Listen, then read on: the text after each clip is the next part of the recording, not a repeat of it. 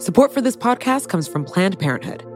It's hard to imagine a world where we leave future generations with fewer rights and freedoms. Since the Supreme Court's decision to overturn Roe v. Wade, politicians in nearly every state have introduced bills aimed at blocking people from getting the essential sexual and reproductive care they need, including abortion. Planned Parenthood believes everyone deserves access to care.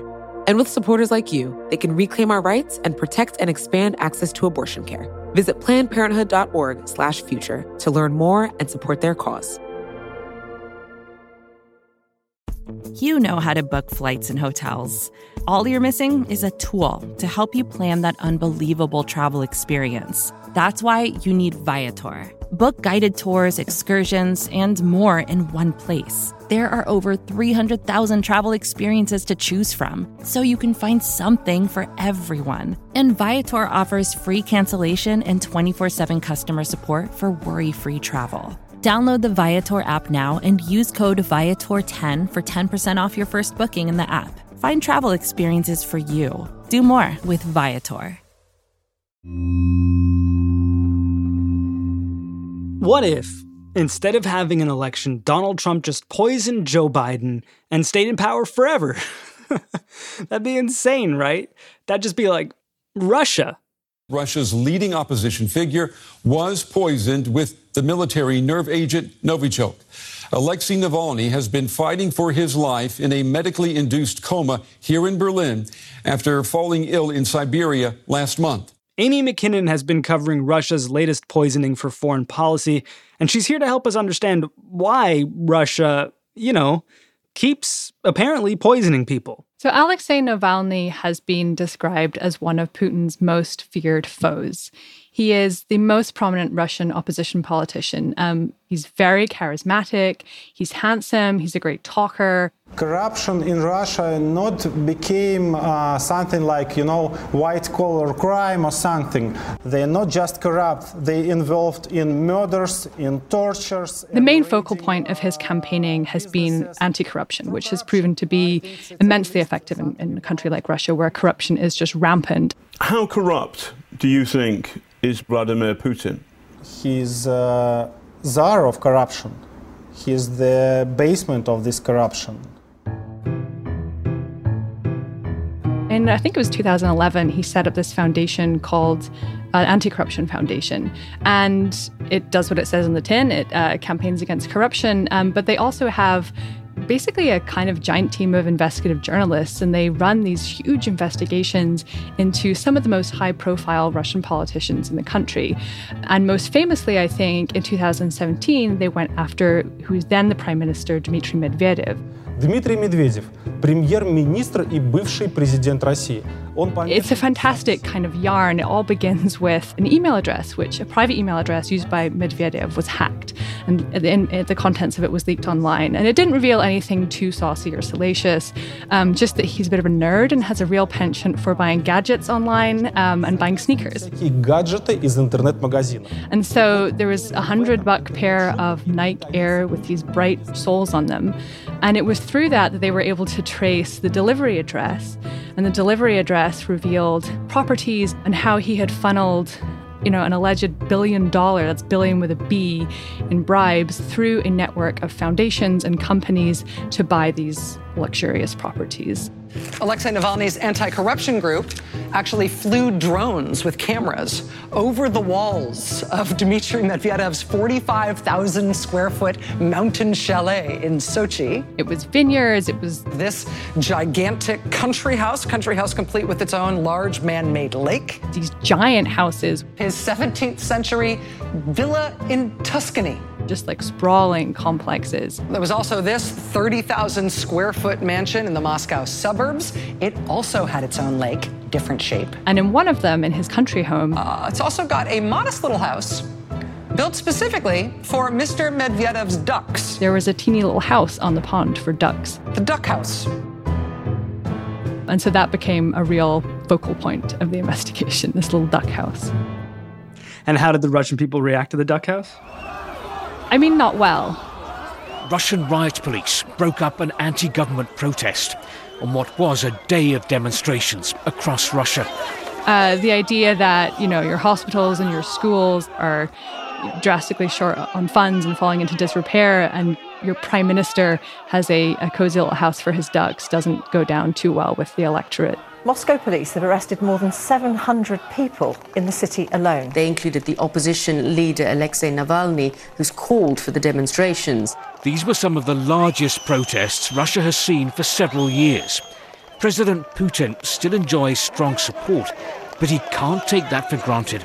Navalny has hammered on time and time again at this real Achilles heel of the Kremlin, which is corruption. And that's the one thing I think that, if I was Putin, I would realize that's what is going to get the public and the voters annoyed at him. And I imagine that brings us to Alexei Navalny being poisoned in late August. What exactly happened? So Navalny was in Siberia, in this city, Tomsk, campaigning for local politicians. There's local elections coming up in Russia, and Navalny was in town campaigning on behalf of opposition politicians.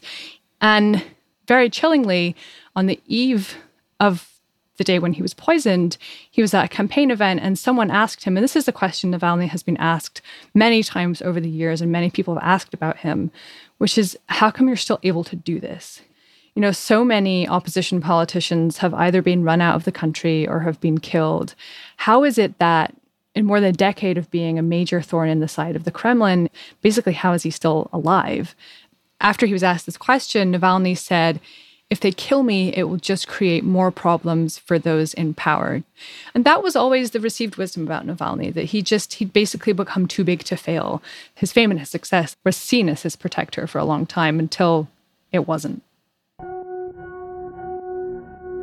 So the next morning, Navalny is getting ready to fly back to Moscow from Tomsk, and he was in the airport, and we've been able to piece together what happened that morning based on the accounts of his staff who were traveling with him, but also people in the airport, right? He's a famous guy. Where he goes, people want selfies, they take pictures, they post on Instagram. And so he arrives at the airport earlier in the morning. He consumes nothing all morning except for a cup of tea from the airport cafe. And shortly after he boards the flight back to Moscow, he starts to feel unwell. And he goes to the bathroom, and according to people on the flight, he's in there for a really long time. A queue starts to form, and then the cabin crew are suddenly made aware that somebody on the flight is ill, and they ask that all-time famous question that you see in the movies. Is anyone a doctor? And Navalny is on the floor at the back of the plane. There's a whole group of people have gathered around him, trying to keep him awake, keep him conscious. And people took videos where you can just hear Navalny letting out these just animal screams, these long, low screams of pain. So the flight is redirected to Omsk, another city in Siberia, where he is taken off in an ambulance and he's placed in an artificial coma. And doctors there are pretty quick to deny that he's been poisoned. Russian doctors had initially suggested that his condition might be the result of low blood sugar. But of course, given the long and storied history of Kremlin opponents being poisoned, everyone pretty quickly begins to suspect that that's what's going on. Doctors in Siberia had refused to let Navalny seek treatment abroad and wouldn't let his wife see him. But after an international uproar, the voice of Russia's opposition was flown to a Berlin hospital, where doctors pretty quickly realize they're contending with something major and call in the army's chemical weapons experts. According to the German government, Navalny was attacked with a deadly nerve agent from the Novichok group. Novichok was used to poison the former Russian spy, Sergei Skripal, and his daughter in the UK back in 2018. And the discovery that it was Novichok was really a turning point, because Novichok is just not something that you can just go to the hardware store and jerry-rig in your kitchen into a potentially lethal poison. It's a chemical nerve agent. Very few people are going to have access to this. And so it escalated the situation dramatically. German officials have already threatened possible sanctions against Russia over the poisoning. The future of a multi-billion-euro joint German-Russian gas pipeline now in doubt. Germany and its allies are calling on the Kremlin to come up with some answers.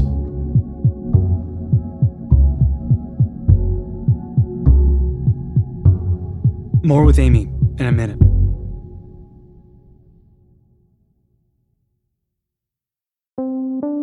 Support for Jay Explained comes from FX's The Veil, starring Elizabeth Moss. If you like spy thrillers or indeed Elizabeth Moss, then you might want to check out FX's The Veil. It's an international spy thriller that follows two women as they play a deadly game of truth and lies on the road from Istanbul to Paris and London. Oh, I'll go. One woman has a secret, same here, and the other has a mission to reveal it before thousands of lives are lost. FX's The Veil, now streaming only on Hulu.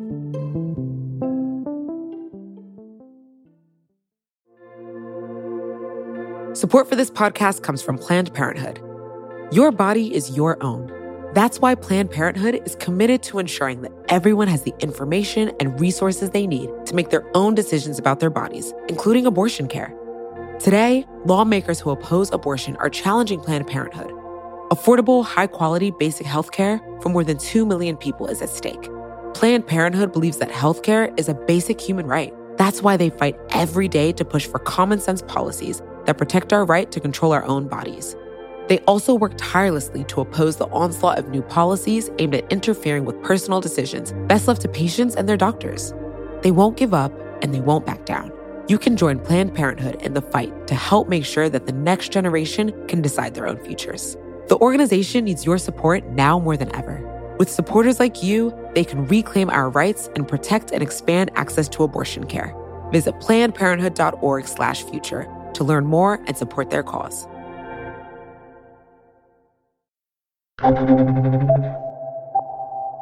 Amy, it occurs to me, and I don't know, everyone else who consumes news, that Alexei Navalny is not the first notable Russian to be poisoned. So rattling off a list, some of the most famous ones are Georgy Markov, Anna Politkovskaya, Alexander Litvinenko, Alexei Navalny last year, Alexei Navalny this year, Vladimir Kara-Murza, Sergei Skripal, his daughter Julia Skripal. Is there like a classic Russia poisoning story, a real caper? So the most famous one, because of its just theatrical James Bond twist, was the poisoning of the Bulgarian dissident Georgy Markov in London in 1978. Didn't they talk about this in Breaking Bad? Back in the late 70s, ricin was used to assassinate a Bulgarian journalist. KGB modified the tip of an umbrella to inject a tiny pellet into the man's leg. And we're talking about an amount not much bigger than the head of a pin. And he died from this umbrella stab? Oh, yes. Why so much poison, Amy? So I think there's three big reasons why we see so many poisonings traced back to Russia. I think the first one, is just the chilling effect of it. What a painful and horrible way to die. And that even if you don't die, you live in fear of knowing, will it happen again? One very well-known Russian opposition politician, Garry Kasparov, his bodyguards carry bottles of water and pre-prepared meals with him everywhere he goes because he's so terrified about being poisoned, as so many of his former colleagues have been. So the fear factor is certainly one thing. Another is just the fact that they have it lying around. Like the story of poisonings goes back to basically the founding of the Soviet Union. Like right at the time when the Soviet Union was created, Lenin ordered for there to be the creation of a lab which would formulate these very discreet but very deadly poisons. And they just have these tools at their disposal, right? You work with what you're given. And I think the third major factor is plausible deniability. That there's this sly wink and a nod of saying, okay, clearly it was us, but, prove it. You saw that with the Litvinenko case where it was the shocking murder of a prominent Russian dissident seen here dying in his hospital bed. Now a British investigation has found that the two Russian secret agents accused of the murder, quote, probably acted with the approval of Russian President Vladimir Putin. 10 years went by before a British inquiry finally concluded that he was poisoned at the hand of the Russian state and that likely Putin would have signed off on the operation.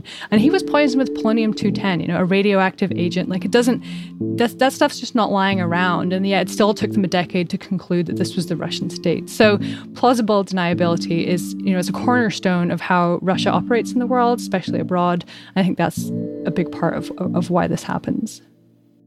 But in the case of Navalny, it's not clear yet whether we're actually going to find out who did this. And then even if there is a transparent investigation into this, which I think is highly unlikely, the best case scenario is you might find out, the person who dropped it in his tea or however it was delivered. But what is difficult to know is who exactly ordered it. You're saying, once again, it'll be nearly impossible to prove Vladimir Putin himself signed off on this and ordered the poisoning of his chief political rival. I think it's, in the case of Navalny, given that he is the country's most famous opposition politician and that Novichok was used, I think it's highly unlikely that somebody would have had the audacity to try and pull this off without Putin's explicit consent.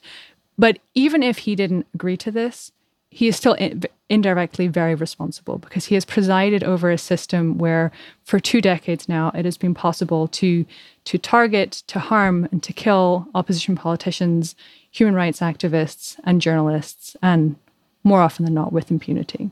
And it's certainly not beyond the realm of doubt that Vladimir Putin, ex-KGB officer, would resort to poisoning his opposition.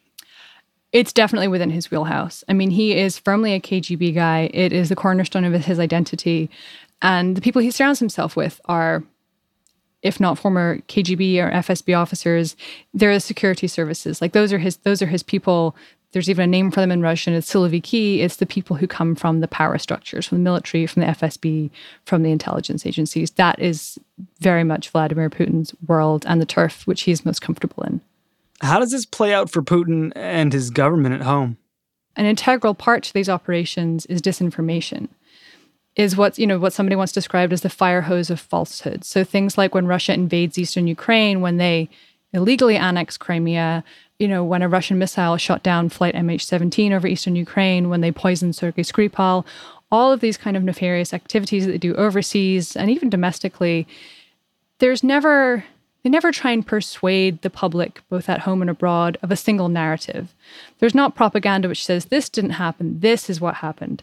They just pump out enough sludge, enough confusing and contradicting versions of what happened, that eventually the goal is that people just get bored and give up.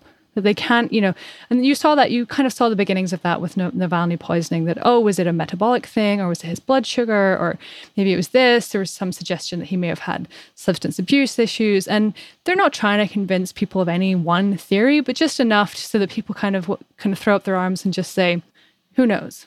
And that's the overarching goal in response to operations like this. Does this one feel any different, though? Or is it just, going to be the latest in a long line of crimes that will go unpunished? This does feel different. I think we are going to look back and see the poisoning of Navalny as a watershed moment, as one of several major turning points in the nature of the modern Russian regime under Putin. Other poisonings which have been tried back to the Russian state have been against people perceived as defectors. And Putin is known to have a real particular deep hatred for defectors. He prizes loyalty above pretty much anything else. And so it's perverse to say, but it kind of made sense that those were the kind of people he would go after. And much as he is deeply afraid of Navalny, it's another bridge to go after your domestic opposition politicians and with such a lethal chemical weapon as Novichok. German officials have already threatened possible sanctions against Russia over the poisoning. The future of a multi-billion-euro joint German-Russian gas pipeline now in doubt. Germany and its allies are calling on the Kremlin to come up with some answers. I do not envy Angela Merkel right now. She's going to have to be the one to decide where to go next. I mean, Germany, the European Union has already sanctioned Russia for their activities in Ukraine. There has been growing calls in Germany for Angela Merkel to halt the construction of Nord Stream 2, which is a gas pipeline which runs from Russia to Germany. And it's like 90% complete already. It's almost there. But to use that as leverage would, of course, be significant and major, but a huge loss for the German companies involved as well. So I think that's a big question going forward, is whether that pipeline is going to take a hit because of this poisoning. Doesn't it just seem a little crazy? Maybe it doesn't seem crazy to you because you covered this, but I think to a lot of people, it seems just kind of insane that Russia gets to poison whomever they please. Yeah, it's nuts. It's crazy that Russia gets to invade eastern Ukraine. It's crazy that Russia de facto occupies 20% of the country of Georgia. It's crazy that they get to continually violate international norms and also the human rights of their population, through epic corruption, like we discussed at the start, that the Russian population are not seeing the spoils of the wealth of their country in the way that they should, because it gets pilfered off into mansions and houses for ducks. And what about Alexei Navalny? So he has emerged from his artificial coma. His condition has been described as critical but stable, and he's responsive to doctors. And I think it just remains to be seen whether this will leave any lasting damage. Will it silence him? I highly doubt that. He's been through so much already. I feel like Navalny is committed to his cause, that he will keep going.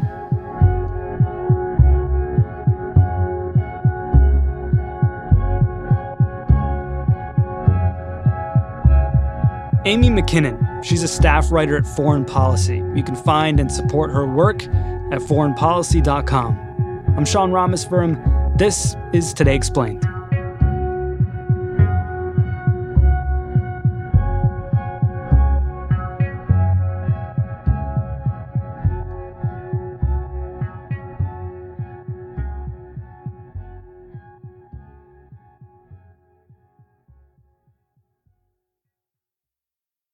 Support for this show comes from Fundrise. Buy low, sell high. It's easy to say, hard to do.